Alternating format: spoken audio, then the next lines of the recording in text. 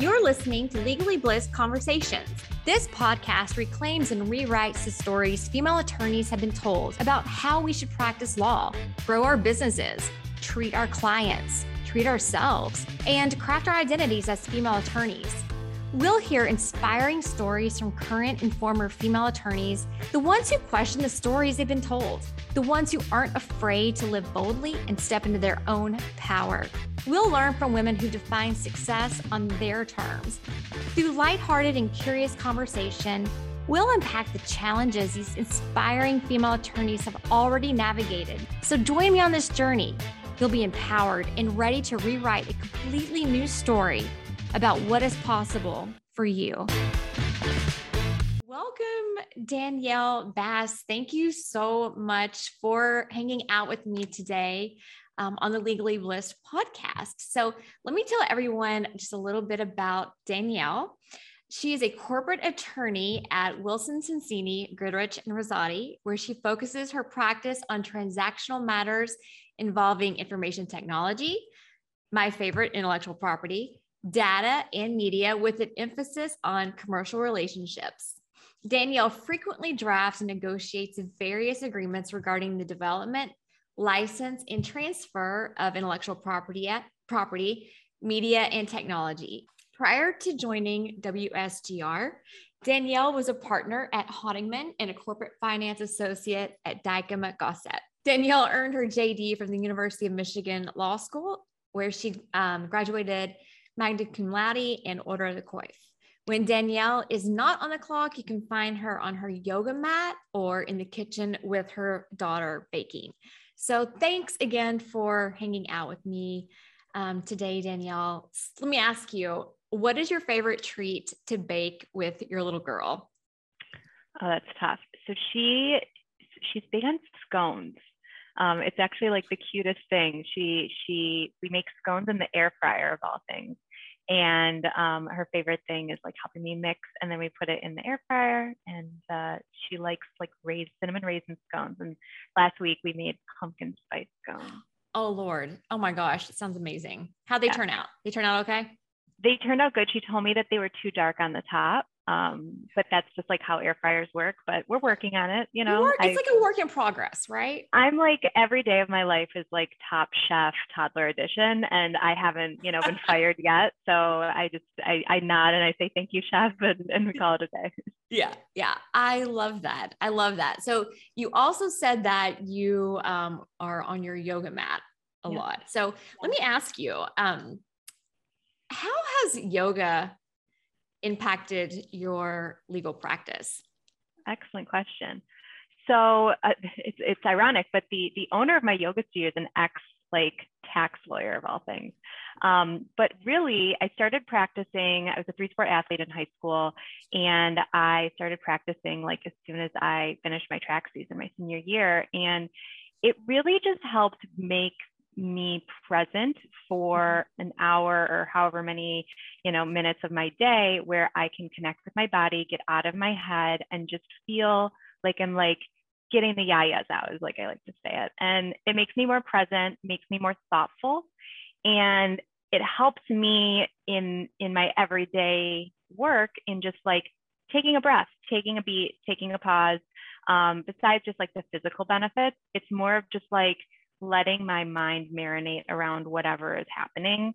I do transactional work, like you mentioned, and oftentimes it's not as, contentious as I'd say are my friends in litigation, but it is a situation where both parties want to have their way. And so trying to advocate for your client, aggressively or zealously, as well as, getting a deal done is a very, tough tightrope to walk. So it helps me do that. And it also just not being on a screen for an hour. I remember just like being in college, and it was like the only time I was away from my phone. And that was like really monumental. And now it's literally, I'm away from every screen available to me.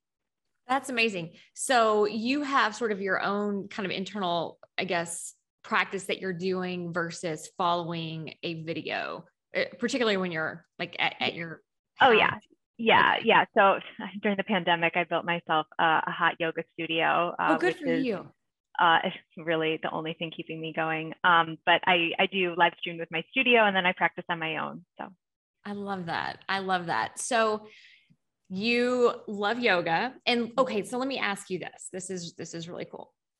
You told me something about you that I thought was absolutely fascinating. And when you told me, I was like, oh my gosh, I have to talk with her. You managed to become a partner by the time you're 29 years old. And I know, like, as you know, many of us, when we get out of law school, you know, if we go straight to law school, like we're looking 22 out of college, right? 25 out of law school. I'm being very general. And that's like your traditional kind of path. And that's a fairly like straightforward path. And even at that point, I couldn't imagine making partner at 29 years old. So I want to know how you did this. excellent question. No, and it's funny because I had found in undergrad, I had done like a capstone course where we were just thinking about where we would like to be in 10 years. And I was 21. And, you know, I had drawn a picture of myself at 21 and then at 22.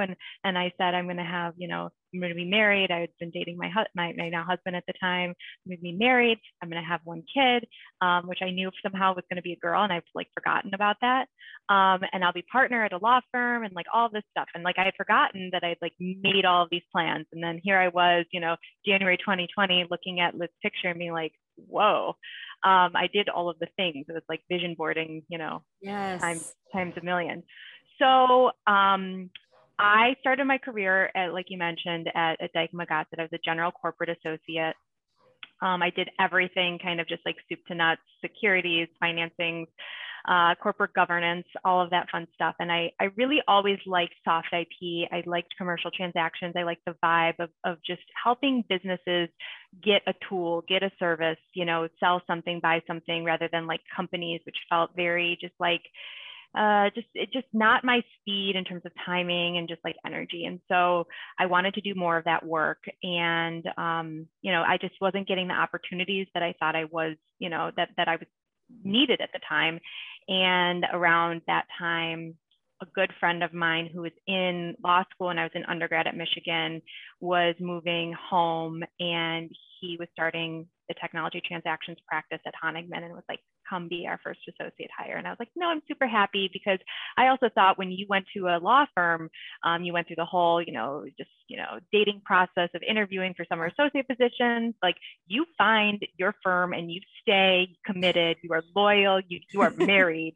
And so there I was, you know, like 18 months, you know, at this firm and thinking like, this isn't for me. Like I struggled with that. So the long story short is I ended up leaving Dykema, going to Honigman and loving it, and really just jumping in with 2 feet. They have a shorter runway to partnership, so you're eligible after year 5, which was what year I was. But it was also what I like to think is just like, I took the bull by the horns and I took ownership of every single transaction or client interaction that I had. I treated every partner like they were my client. I treated every client like they were, you know, the most important thing in my life. And I tried to learn as much as I could. I was the only associate in the group, so I was doing just a ton of reps on everything from, you know, services agreements to, you know, SaaS arrangements or licenses and things like that. And the thing that I found, you know, was I quickly earned the trust of a lot of clients because I was human to a certain extent. I always I think you get 2 types of lawyers in big law, like the we're going to get it done and this is how it's going to be, and like very prescriptive and like has kind of no personality. And like, I like what I do. I want to continue to do this for a very long time. And so like, I try to get to know my clients. I talk to them like I would talk to, you know, you or my friends or my family. You know, I make really, really funny metaphors to try to explain business issues to them. And I've found over the years that people like that. So I was given a lot of trust and a lot of responsibility really, really early on, because I indicated I was ready for it. And then I showed that I was. So, you know, I was a 4th year associate managing $800,000 of a book of business and looking at the bills and managing the client relationship. And that was amazing. So yeah, I made partner at 29 with my I think 18 month in tow. I had been on maternity leave the year before, and that was a big concern of mine. Right. Yeah, and that was a hard kind of management of work-life balance. As Layla, my daughter, just figuring out how to be present for her, but also be present for my clients, and just being honest about that. But it took a lot of grit, a lot of mental toughness, a lot of sweat on my yoga mat, but we made it. With Layla on board, I love that. Yeah. So this is, I can tell that client experience is super important to you. Mm-hmm. And you have a track record of going above and beyond for your clients. Like, I love the idea of doing like the metaphors. It's really cool. They were able to develop trust in you, even though you were a young associate, right? And I think that sometimes clients are like, oh, she's so young, can she do this? So can you give me like one of your favorite tips in terms of how to make your clients feel amazing or appreciated? Yeah. So in the type of work that I do, I'm often communicating either directly with business people, so people that don't have any legal experience, and I'm really kind of talking in layman's terms with them, or I'm working with in-house counsel that isn't necessarily up to speed on the particular subject matter that I'm an expert in. Mm-hmm. So a lot of what I'm doing, and something that I think no one really teaches you in law school, is client counseling with like kid gloves, right? So explaining something and not saying like, look, we need the indemnity to cover your infringement. We have to make sure that this is carved out from the limitation of liability. Like, that doesn't resonate with your average Joe. So talking about what kind of, what does this feel like in the real world? What are the actual risks? What do we do about it? And a lot of that is like an education piece. Having conversations with the client about, why is this important to you? And like helping empower them to ask questions about how this impacts them, because they're the ones driving the commercial terms. They're the ones driving the deal. I'm just there to hold their hand from a legal perspective and a risk allocation perspective. And so again, I'm like big on like metaphors and trying to help. I use dating often, which is ironic because I've been with my husband since we were 17 and I like have no idea how dating works anymore. But, I talk a lot about like, look, guys, we're prenupping the relationship. Like, we think we're in love. We think that this is going to be, rainbows and butterflies. But what happens down the road if things don't turn out as planned? Who's going to take care of, the dog? Who's going to keep the house? Like, we need to think about these types of things. And usually, one, it disarms them, because legal gives a lot of business people, particularly anxiety. They feel like we are a hurdle. They feel like we are not on their team. And like, that's why I went to law school. I am the legal problem solver. Like, I am on every single team of my, clients. I want them to see me as their trusted advisor. I don't want to be, I hate when lawyers get the reputation of being like, just, hurdles in the deal. Like, that's just like not my vibe. And so one is like, I like to disarm them. I love making my clients laugh. Sometimes it's not appropriate, but I do it. And and then just like answering questions and being like, does that make sense to you? And trying to empower them to feel like they understand the deal, because the worst case scenario is that I make decisions for a client that they feel uncomfortable with, and then they sign a deal, something goes wrong, and they come back to me and they're like, what did we do this for? And they can't explain it themselves. So I think that's how I like to make my clients feel special. I also am always very, very communicative about expectations on like turnaround and availability and all of those types of things. Every client thinks that they are the most important client, and I like to make them believe that they are. So doing my best to help that. I love that. So what would you say your superpower is as a attorney and human? Superpower.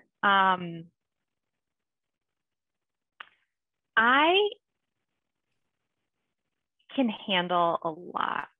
I have the like persistence and like just capacity to take on a lot, both substantively and otherwise. I find myself on the phone with clients often and thinking like, they are just like, they're venting to me. Like I am the most expensive therapist in the world right now. But it happens often. And my husband often says like, it's because you give them like the trust that they feel like they can talk to you about whatever is happening from, like they're frustrated with the deal that, they're talking about like the emotions behind that and just being like a kind, ear to listen to. And like, I have some emotional intelligence that I feel like people appreciate. But I take on a lot. I am extremely good at organizing my time and spinning thousands and thousands of plates simultaneously. A lot of feedback that I get is that like, how did you do it all those fun things? And like, it's less of like, how do I do all of the things, but like, when do I do all of the things? Because there's going to be all of the things to do. It's just trying to make it work. And so, I'm very regimented. I have a very, very prescriptive lifestyle. I wake up every morning at 4 and I work out and I have my mornings and then I, take my daughter to school and like time block my day. So I would say just like the ability to just do and handle a lot. Of course, it's to my detriment often because I often don't, raise my hands and say like, we're going down, like I can't handle anymore. So working on that.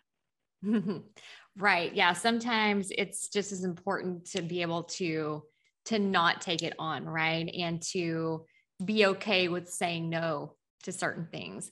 So I think it's really fascinating. You told me that you were also teaching at Michigan, right? Yes, I'll be teaching a course next. It's the winter course. Registration just opened. Class. I'm gonna go sign up right now. So this is really cool. And will this be your first experience teaching? Yeah. So in law school, I was part of this clinic. It was a lab where we worked with Fortune 500 companies and basically did the projects that their in-house teams didn't have time for and they didn't want to pay outside counsel for. And I loved it. It was unbelievable. It gave me so much experience. The professor was amazing, and they no longer offer the lab. And in the last few years, I often get cold calls from law students or from summer associates and first years of like, I want to do the type of work you're doing. Where do I learn more? And law school is historically not super helpful for transactional students generally in providing them practical, experiences. But even when you do get those practical experiences, right, you do like, your entrepreneurship clinic, your drafting or your, negotiations, there's no one really talking about like IP transactions or technology transactions or commercial transactions as it relates to technology. And it's a burgeoning market. A ton of big law firms have huge practice groups as it relates to it. And so I was talking to a professor and I was like, I wish that they had just a class about this. And he was like, okay, well, why don't you teach it? And I was like, yeah, that's really funny. Because I would guest lecture, like, in certain classes at Michigan as it related to my practice. And I loved it always. And he was like, no, really, like talk to the dean about it. And so I did. And they were like, yeah, what day works best for you? And I was like, are you sure? Like I am not qualified at all. And they were like, no, we want somebody kind of in the trenches that, remembers what it's like to be a law student and a first year, second year, but kind of knows how to manage up, manage down. And so you're perfectly situated to do this. And so I have a lot of imposter syndrome as it relates to it, but we are managing it and coping, and I'll let you know how it goes. No, yeah. I want you to come back on after you've started teaching, like let's say maybe in the spring, and then we can reconnect on it. I'd love to hear about your experience, but I think it's really interesting that you so quickly say, I'm not qualified. And I'm like, you are so qualified, right? First thing I thought was, oh no, she's got imposter syndrome, right? Like you don't hear men saying that as much, although men do have imposter syndrome. It's so much more, I guess, pervasive amongst females to question like, well, should I really be here? Do I deserve this? Can I Yeah. really give back the way that I want to in this position? And I have no doubt it's going to be an amazing course. Let's take a quick pause for a message from my sponsor, Prominent Practice. Are you thinking about a career transition from big law or partnership to a solo practice, selling your practice, or maybe you're launching a project unrelated to law? Whatever the reason for your transition, you'll need support along the way. Enter Prominent Practice, an executive consulting and marketing firm specializing in branding, positioning, and reputation management for transitioning attorneys. Founded by a female entrepreneur who spent a decade building smart digital platforms for thought leaders before pivoting to focus on high-end service providers who were preparing for successions, mergers, and acquisition events in their businesses. If you're thinking about making a big business move, don't risk losing the ability to leverage the reputation you've spent your career building. Let Prominent Practice be your guide. Visit prominentpractice.com/blist for an exclusive introduction. You saw like a need, right? You saw that there was this missing piece and you brought it up to someone and they were so receptive. They're like, yeah, come teach. Yeah. That's really cool. It's so funny. So my husband always says that it's not who you know, but it's who knows you.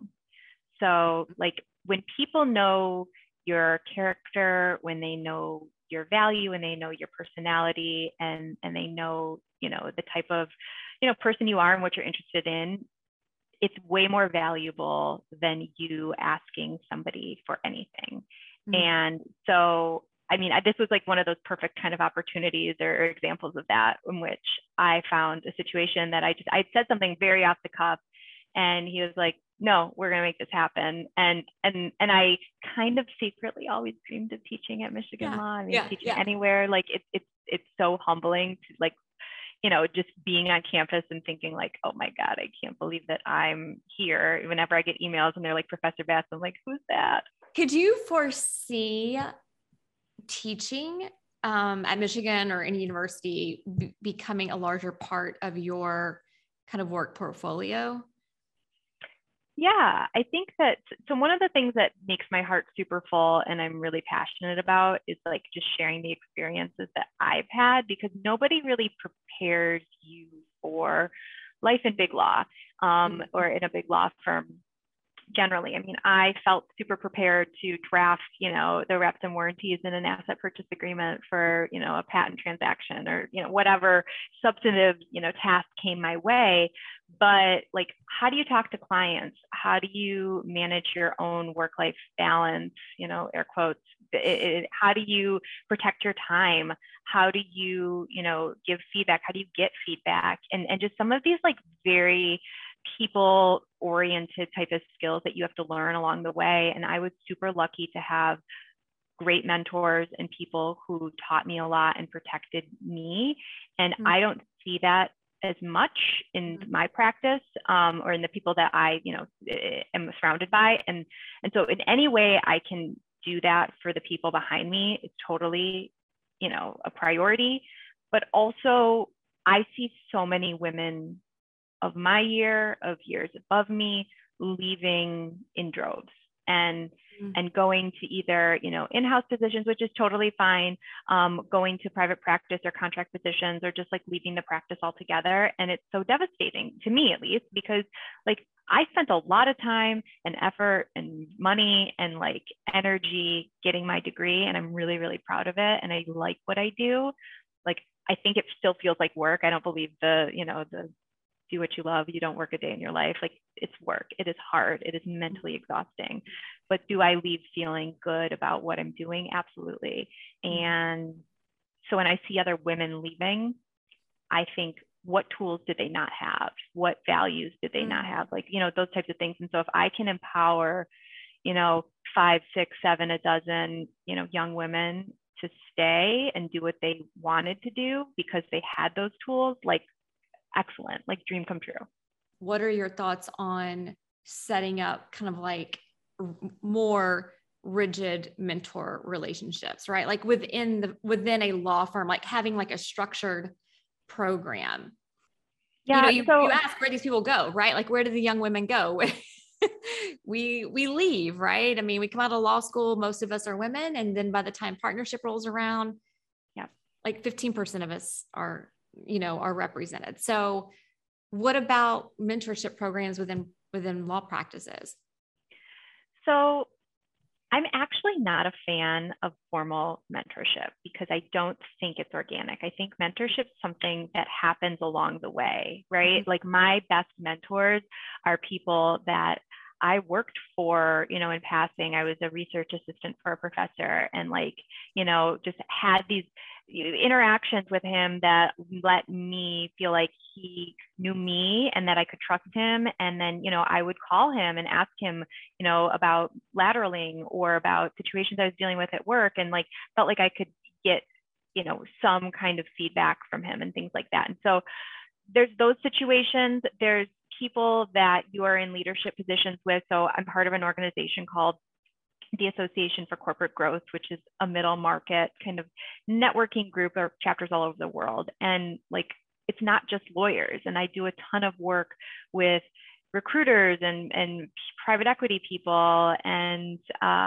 investment bankers and accountants and things like that. And talking to them and learning from them and just interacting with them. I think mentorship is something that's it's like professional friendship almost. I see you as a person, we have a professional relationship, and I want to be a deeper relationship. When you have this formal relationship in a law firm and you're assigned somebody and it feels very rigid, you feel like you have to be there, and it's like an arranged marriage, if you will. Let me date, let me find the right mentor, the right fit for me. When I came back from maternity leave, I was assigned a mentor that was also a young mom, and to a certain extent it was nice, but I also was craving the partner that was 20, her kids were 20 years old and she had done this, and she could say, look, your kids are going to turn out fine if you miss fast time one night, or screw work, go to Gymboree, do what you need to do. This is not important. You will never get this back. And it took me, sitting down with the older, partner and just being really vulnerable and being I am struggling to figure out how to make this work. I had a young baby or toddler at home, and just being really vulnerable in that moment, and something that I frankly would never have done with a male partner or colleague.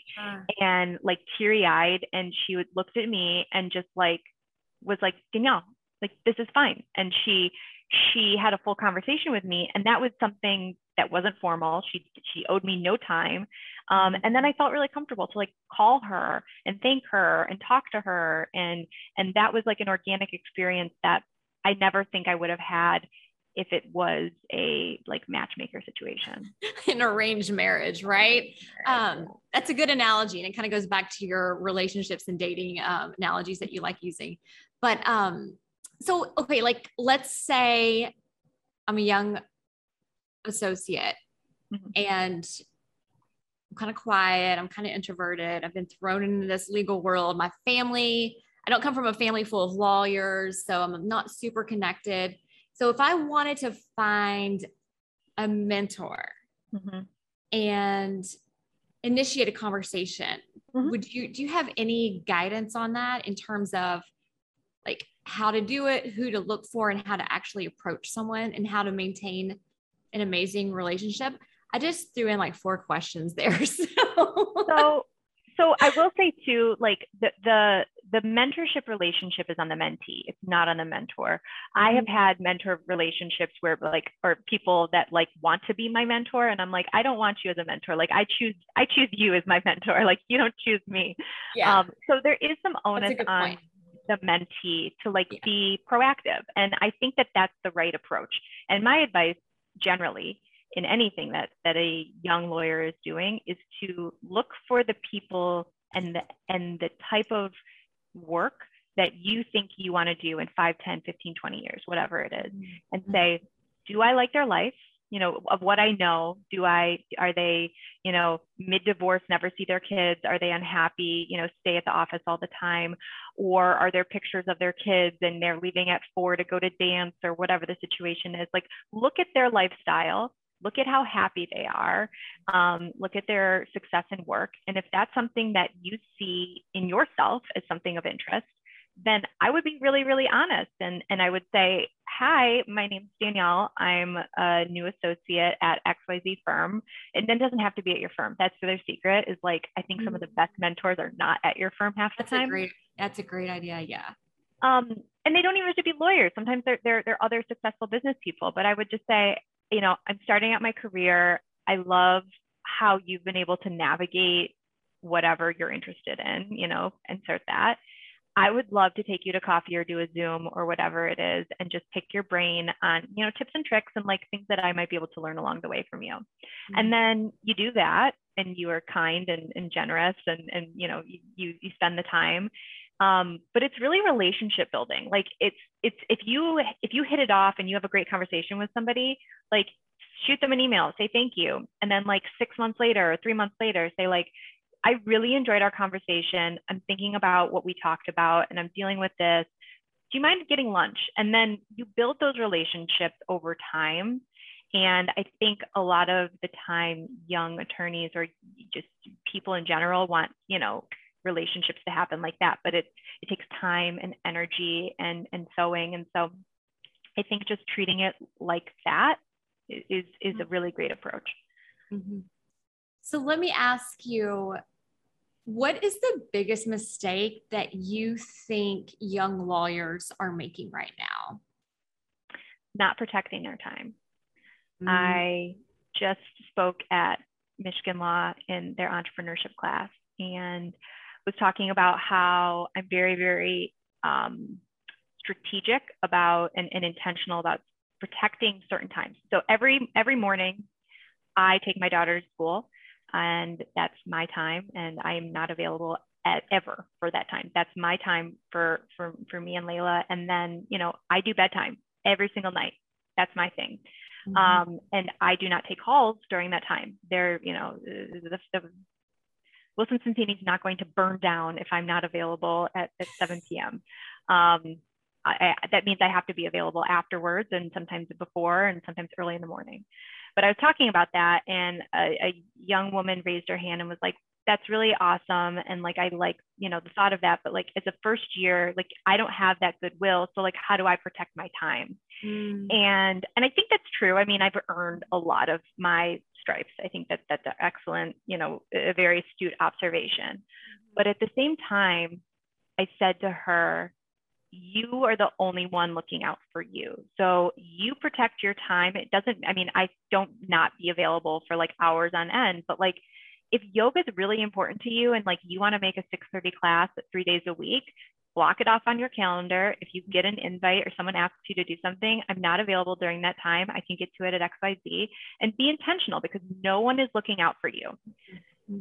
People think, and I thought that there was a stop, a red button that just like an escalator, right? That like stopped everything when it felt like too much. And there's not that. Like, Big Law is a machine, and you are a commodity. And if you say yes, they will keep giving it to you. So you are the only one to press that red button and say like, no more.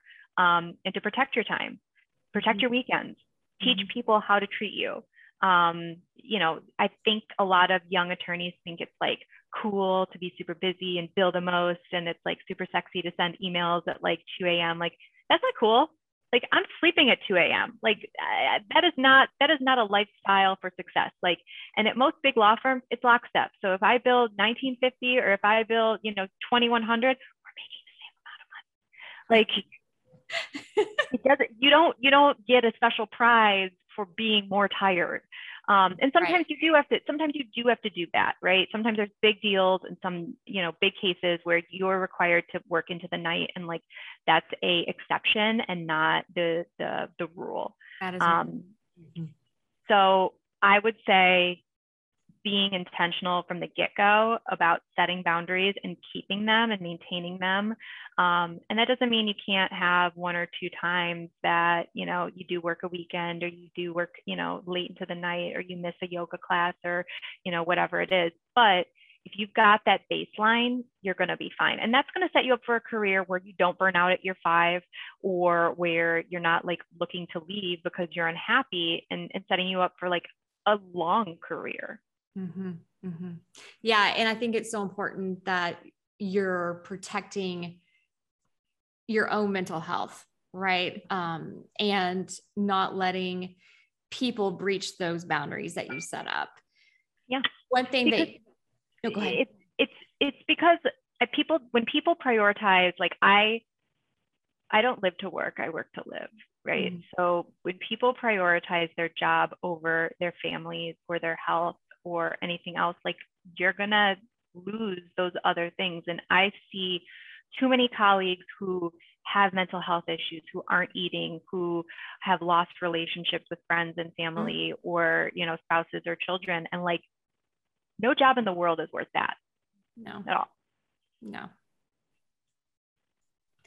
So you had said, I'd asked you, I think this is a good tie-in, what's your must-share strategy or piece of advice? And I want to read what you said. And I think this ties in perfectly with what you just said. Danielle said, time is of the essence. Invest time in what brings you joy and pure love. Everything else is a waste of time. Maybe this is partly because of the pandemic. I'm not really sure, but people do seem to be reflecting, right? And they're kind of analyzing, where have I been spending my time, right? Because we get so caught up kind of in the wheel of, of doing life. And we don't take that time to really just sit down and reflect, where are we spending our time? Like, what is really important to us? Where are our priorities? And I just think that your piece of advice here is like a perfect quote, right? Time is of the essence. Invest time in what brings you joy and pure love. Everything else is a waste of time. Danielle Bass. I love that. So where can people find you, Danielle? Yeah, so I'm at Wilson Sonsini. You can always reach out to me through there or LinkedIn. Happy to always connect with other attorneys, whether or not you're in my practice area or not. And yeah. Awesome. Well, Danielle, thank you so much for hanging out with me today. This has been a lot of fun, and I hope that we can connect again in a few months, because I would love to hear about how teaching is going. Professor Bass. Yes, my pleasure. I'm going to start calling you that.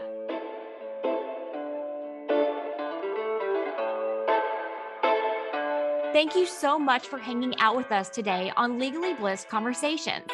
If you love this episode and you want to hang out with other inspiring and light gold female attorneys, be sure to join the Legally Bliss community at legallybliss.com. And be sure to follow me on Instagram at Susie Hickson. See you next time.